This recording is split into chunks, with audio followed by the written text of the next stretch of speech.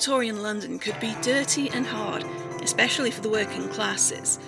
However, the introduction of affordable transport and bank holidays offered a chance to escape, even if just for the day. Taking a train or a pleasure boat to the coast allowed people to relax and enjoy fresh air, take a dip in the sea, or explore a range of delightful attractions. Of course, all holidays come to an end, and eventually it's time to go home. I'm Kari Faye, and this is Great Disasters.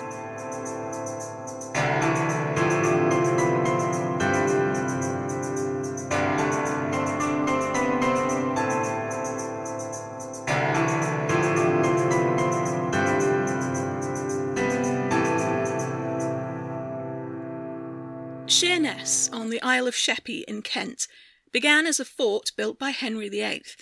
Later a dockyard was added, and a town grew around it to accommodate its workers. When a railway station was built there in 1863, the town's seaside location and pleasant climate made it an ideal resort to cater for the growing demand of day trippers and holiday makers. It gained a promenade and a pier, allowing tourists to enjoy a stroll along the seafront and offering them a variety of entertainments. It was not the only destination along that particular part of the coast either.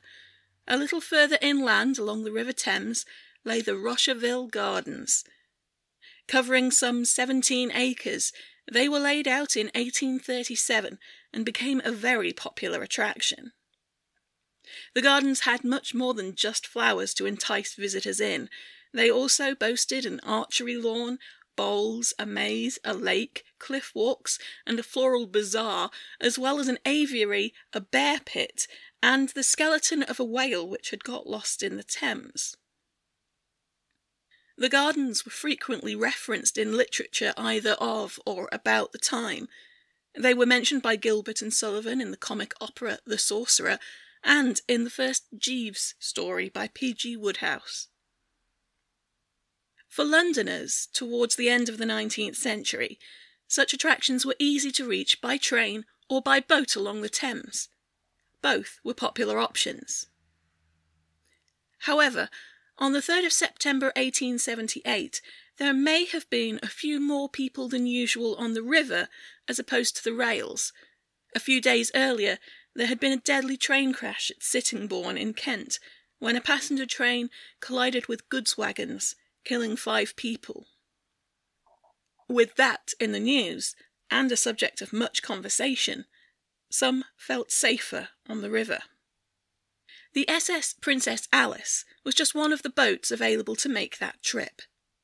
She was a paddle steamer, a little under 220 feet, 67 metres long, just over 20 feet or 6 metres across at the widest point, and about 8 feet or 2.5 metres deep, originally built in Scotland. She was originally named the Bute and had operated between Wemyss Bay and Rothesay for 2 years before being sold to the Waterman's Steam Packet Company for use on the Thames.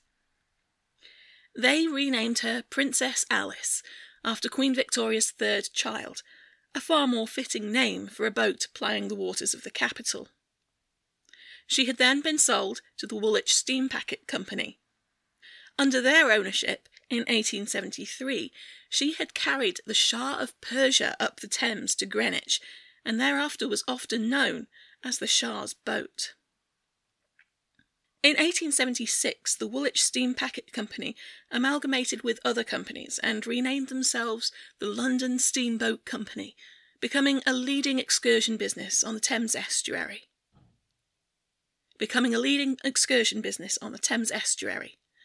Alongside the Princess Alice, they had a number of other boats with similarly regal names: the Duke of Teck, the Duke of Cambridge, and the Princess Maud.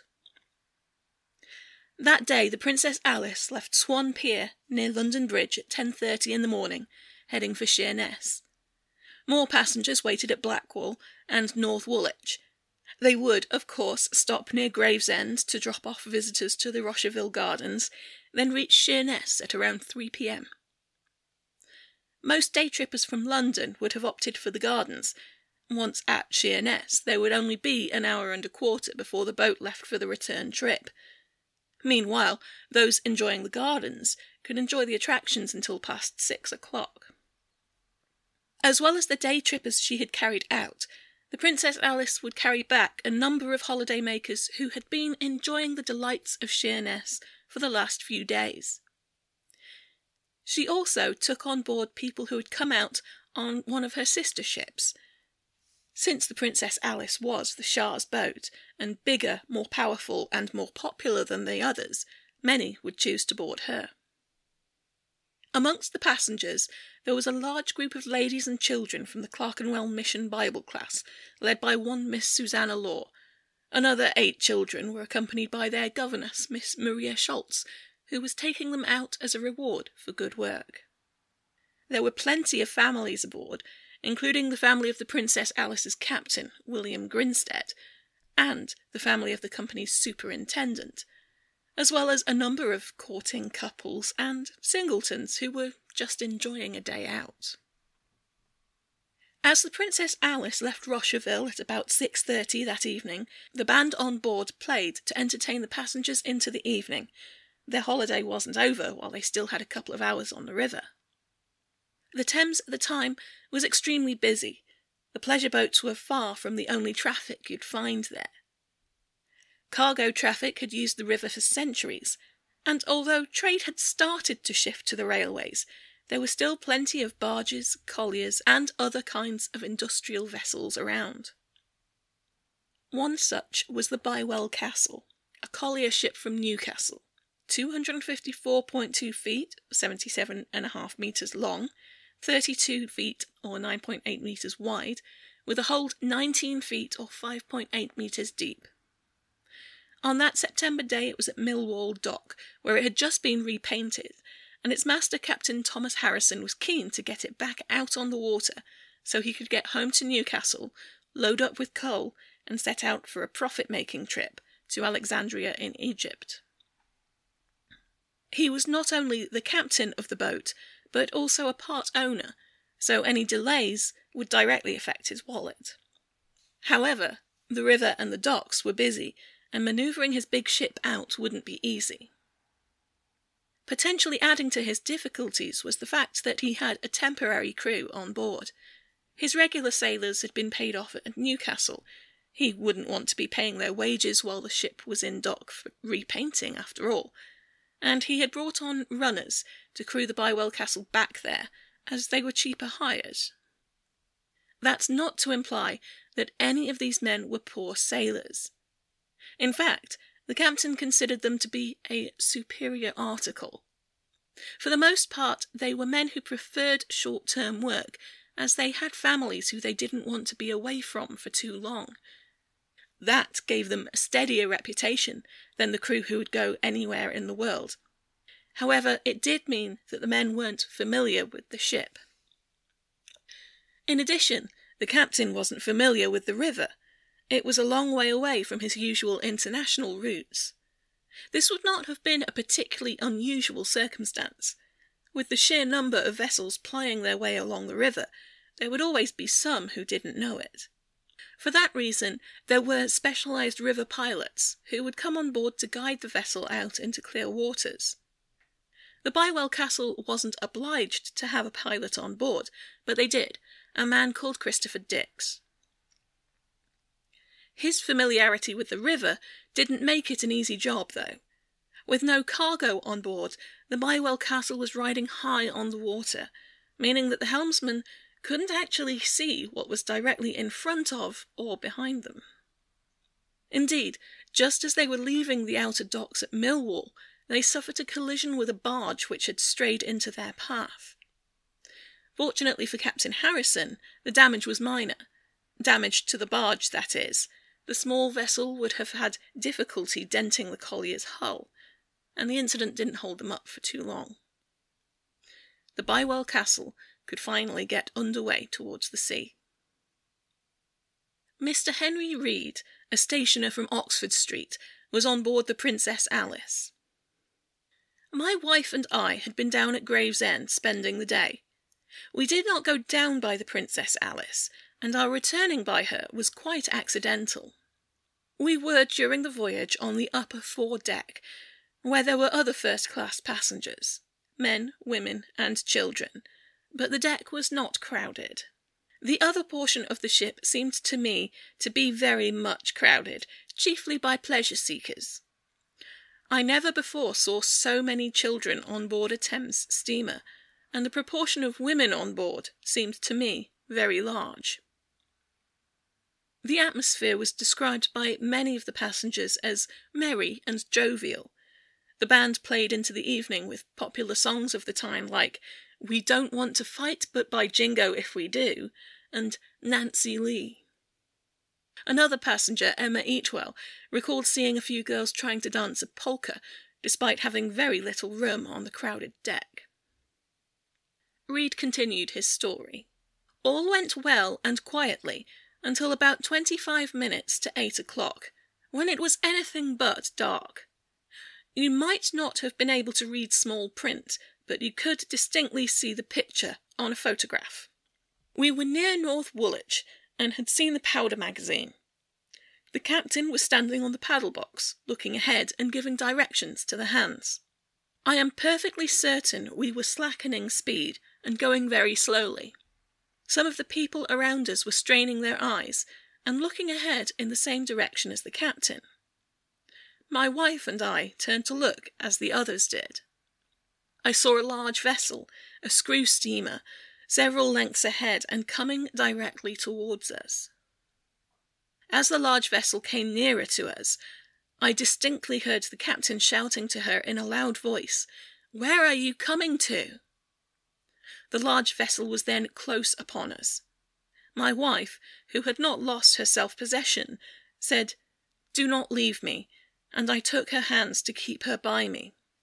I looked up at the vessel close upon us, but could see no persons in her forepart, nor could I hear any cries from her, but her great height above us would probably prevent our doing so. The collision must have occurred at that moment, for, although there was no crash, we felt the Princess Alice tremble under us, a kind of strong, shivering motion. Another passenger, Mr. George Alexander Haynes, was at the rear of the pleasure boat. Suddenly there was a bustle aboard, and low murmurs were audible amongst the passengers, which gradually rose into loud exclamations. At this time our signal whistle blew tremendously loud and shrill. The wheels of the boat were momentarily reversed and speed slackened.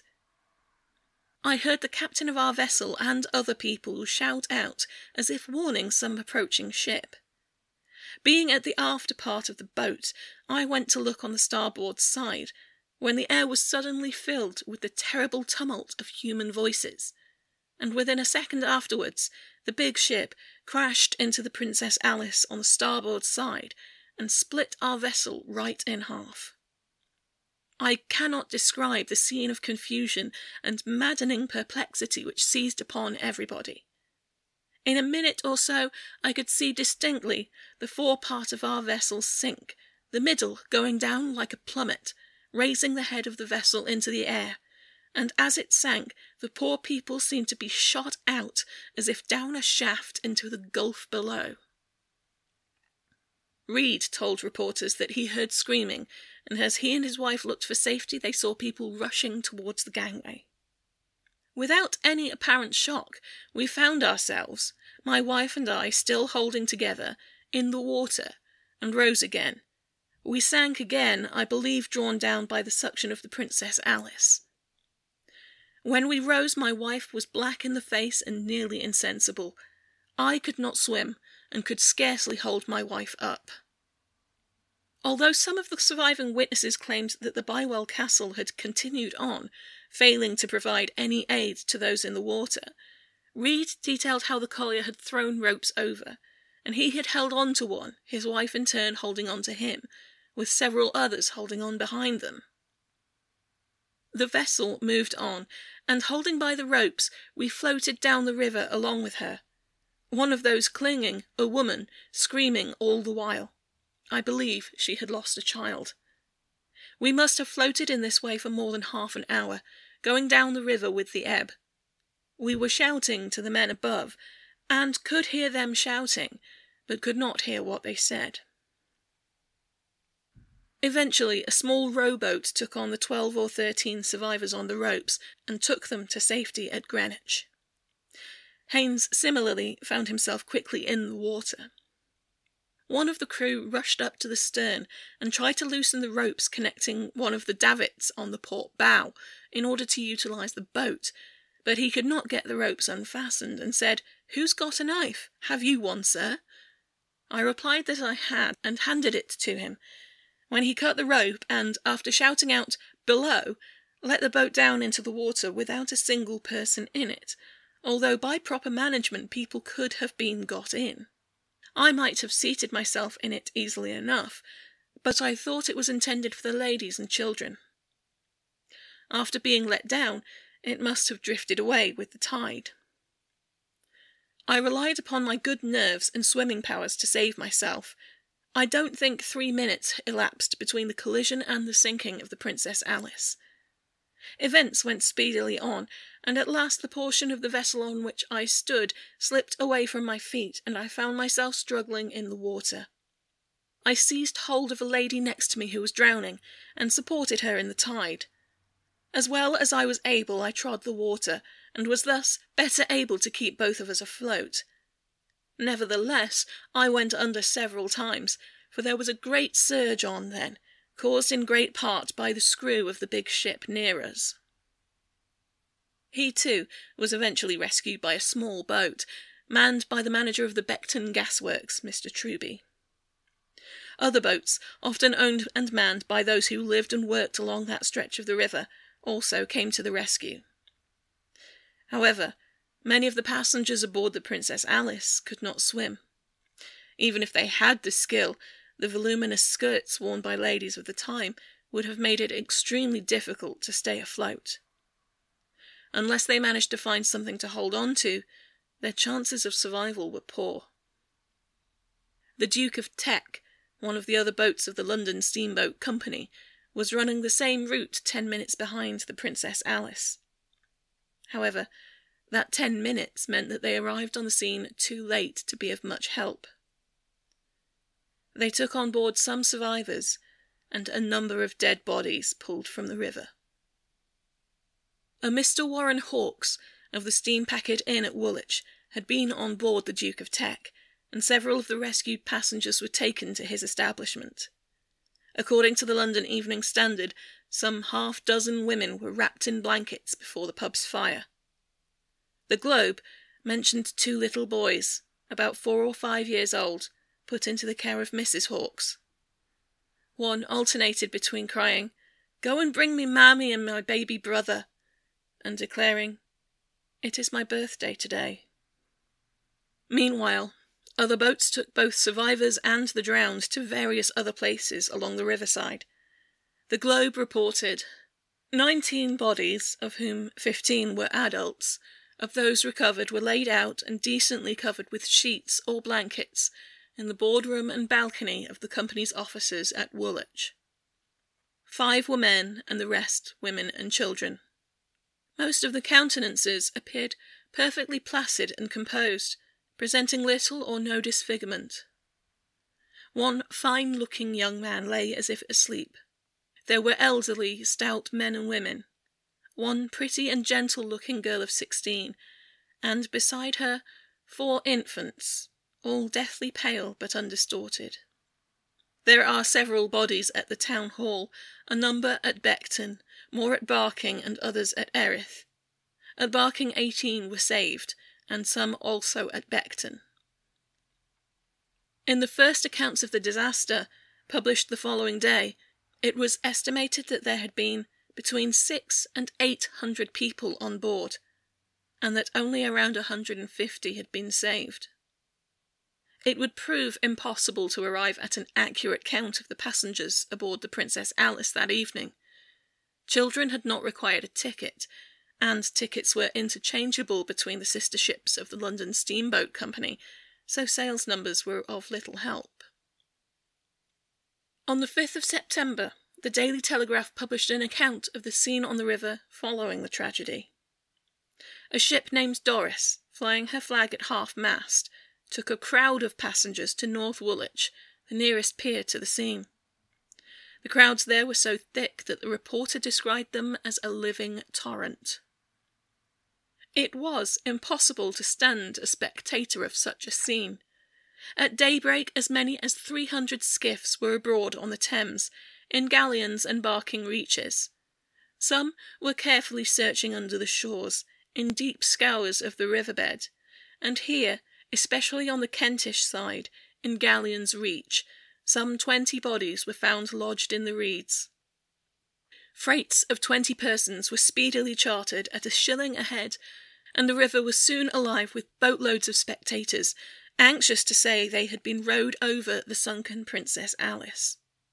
As we near the fatal spot, only a gentle line of rippling water shows where the Princess Alice lies.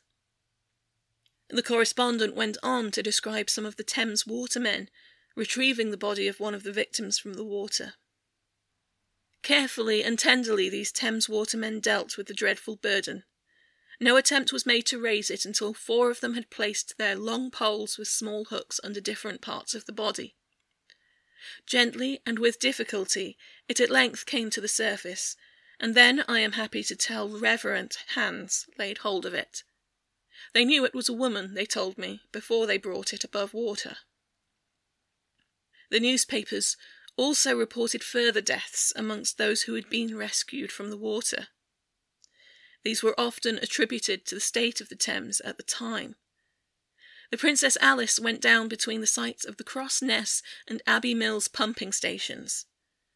Both released huge amounts of untreated sewage into the river. The Beckton Gas Works, whose manager had helped in the rescue, also released byproducts into the river, as did a number of other chemical factories in the region.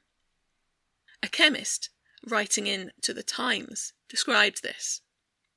At high water, twice in 24 hours, the floodgates of the outfalls are opened, when there is projected into the river 2 continuous columns of decomposed fermenting sewage, hissing like soda water with baneful gases, so black that the water is stained for miles, and discharging a corrupt charnel house odour that will be remembered by all who have passed through it on these summer excursions as being particularly depressing and sickening. Emma Eatwell later told the coroner's inquest, "I was saved after being in the water for half an hour. I suffered very much from the state of the water, and my chest is now very bad. The water was very dreadful and nasty. It was in a very foul state indeed." It proved to be just as difficult to identify the bodies as it had been to retrieve and account for them. In several places the bodies were laid out, and the families of the missing searched through them to try and find their loved ones. Reporters described this scene with various levels of Victorian mawkishness. W.T. Vincent, in the records of the Woolwich district, probably topped them all. A sight to wring out tears of blood from the eyes of any beholder. A row of little innocents, plump and pretty, well-dressed children, all dead and cold, some with life's ruddy tinge still in their cheeks and lips, the lips from which the merry prattle had gone for ever. The Daily Telegraph also published descriptions unlike any we'd expect to read in a newspaper today.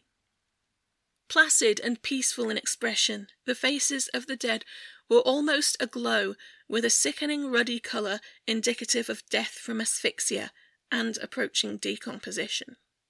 The extremities, the hands and other parts of the body where exposed, were pale and colourless as wax, and the contrast between the coppery hue of the swollen features and the pallid ashen tint of the limbs was as horrid as it was painful to the beholder.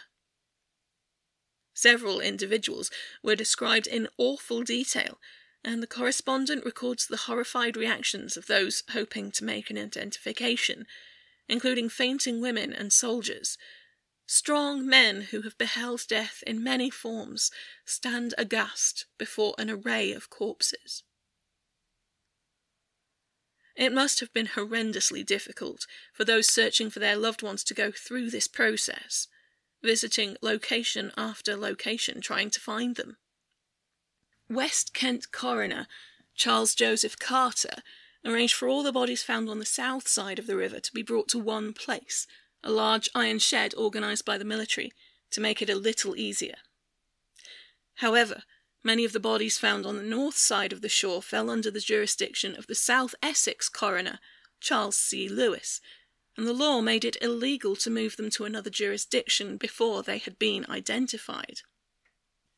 This meant the opening of 2 inquests. Lewis resolved the complication by holding the identification part of his, sending the bodies to Woolwich, then adjourning to allow the matter of the cause of the accident to be handled by Carter. The process of identification was also made easier by relying more on the property and clothing of the deceased.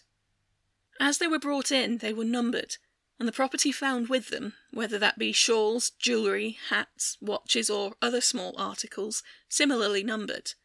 The relatives could then view those possessions, and if they recognised something, could be taken to view the relevant body.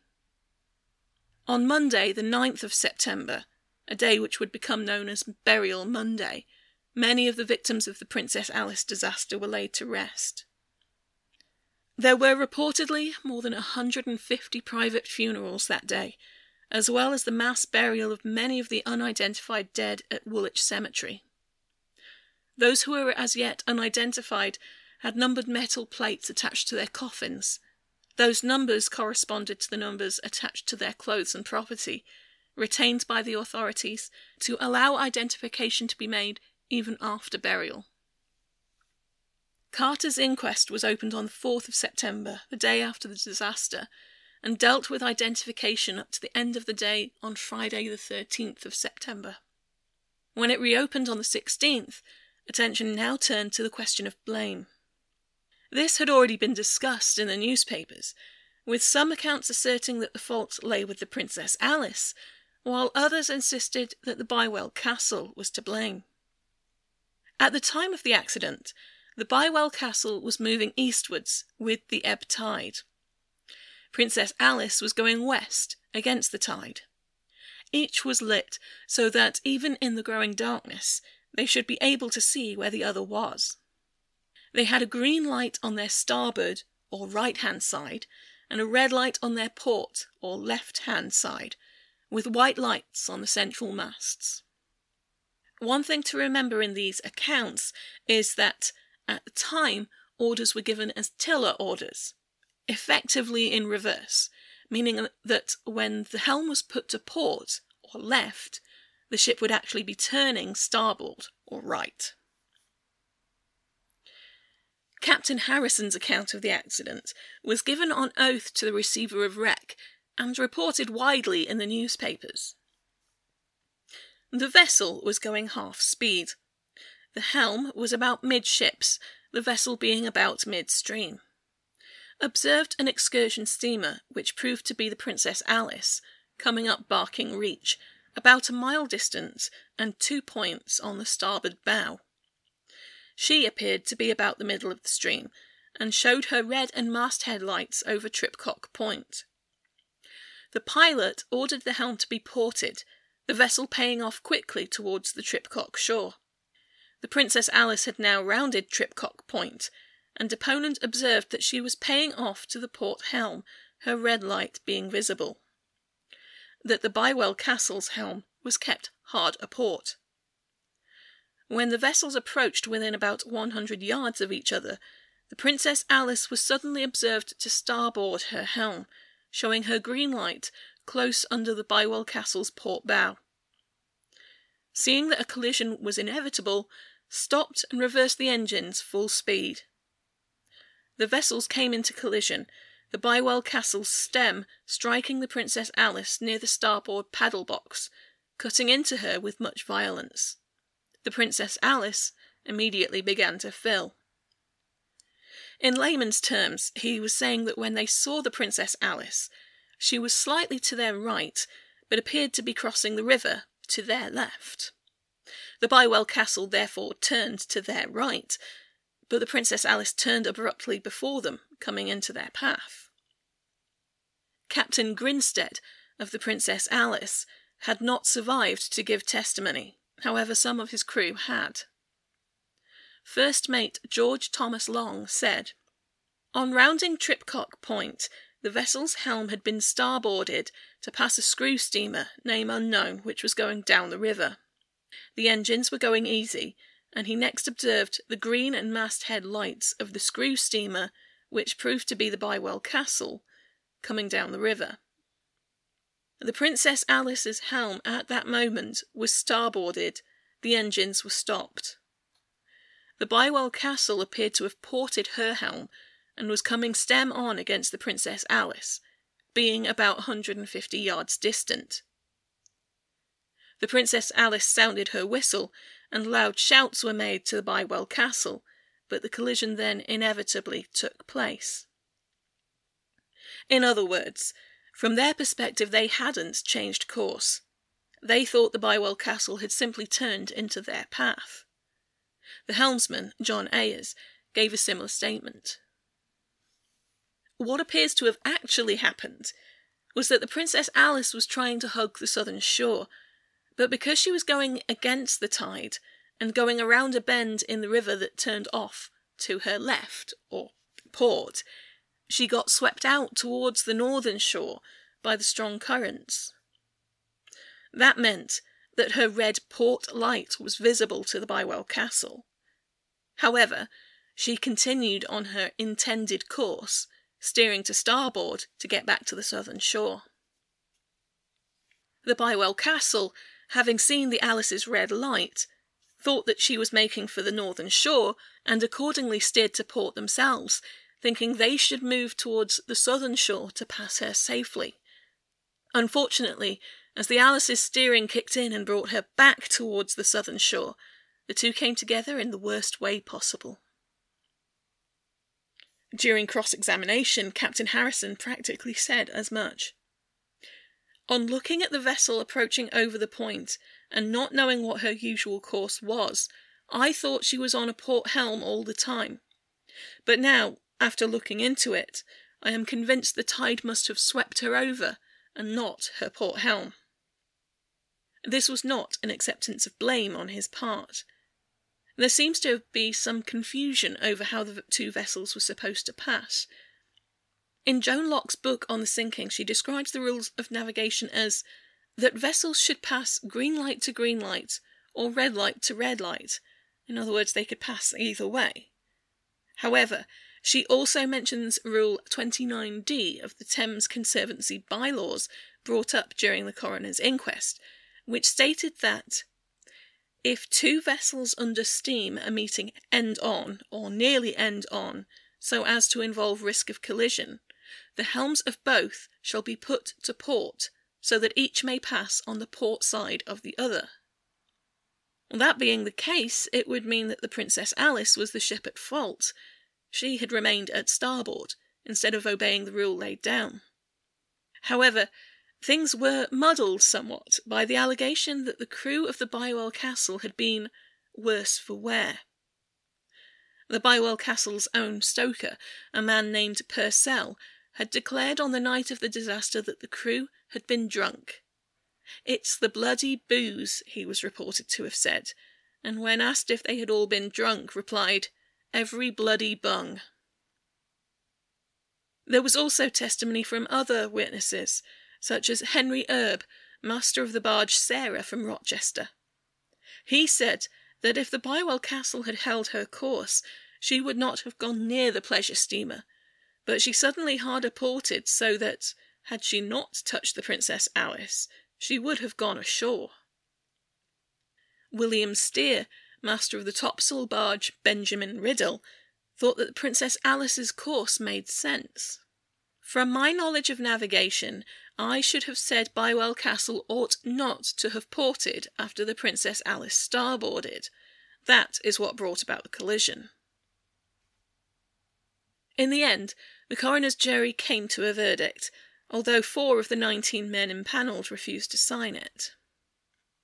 that the death of the said William Beechey and others was occasioned by drowning in the waters of the River Thames from a collision that occurred after sunset between a steam vessel called the Bywell Castle and a steam vessel called the Princess Alice, whereby the Princess Alice was cut in two and sunk, such collision not being wilful. That the Bywell Castle did not take the necessary precaution of easing, stopping and reversing her engines in time, and that the Princess Alice contributed to the collision by not stopping and going astern. That all collisions, in the opinion of the jury, might in future be avoided if proper and stringent rules and regulations were laid down for all steam navigation on the River Thames. Addenda. We consider that the Princess Alice was, on the 3rd of September, seaworthy. We think the Princess Alice was not properly and sufficiently manned. We think the number of persons on board the Princess Alice was more than prudent. We think the means of saving life on board the Princess Alice were insufficient for a vessel of her class. A Board of Trade inquiry, running at the same time, did not apportion the blame as equally. Based on that Rule 29D, they found that the Princess Alice was to blame and that the Bywell Castle had been unable to avoid the collision. The London Steamboat Company tried to sue the owners of the Bywell Castle for compensation. This went to the Admiralty Division of the High Court of Justice, where it was found that both vessels were to blame. In the wake of the tragedy, there were several actions taken to ensure that a similar event could not happen again. As many of the deaths were attributed to the fact that swimming was a rather uncommon skill, there was a movement to build new swimming pools throughout the city, and resolutions to teach young ladies as well as boys. The Marine Police Force, who had until then relied on rowing boats to rescue those in peril on the river, were equipped within a couple of years with steam launches. The sewage, coming from the Crossness and Abbey Mills pumping stations, began to be treated, and sludge boats were commissioned to dump the effluent at sea instead. The rules of navigation on the river were clarified, and the construction of the Royal Albert Dock helped to keep pleasure boats away from heavy goods traffic. You might think that this would all be enough to avoid further tragedy, and it was, for almost 111 years. Then, in the early hours of the 20th of August 1989, the dredger Bow Bell struck the pleasure steamer Marchioness on the River Thames. But that is a story for another episode. This episode of Great Disasters was written, researched and produced by me, Kari Fay, with the support of you, the listeners, and Patreon followers like Andy Estray, Michael Fay and Skeleheron.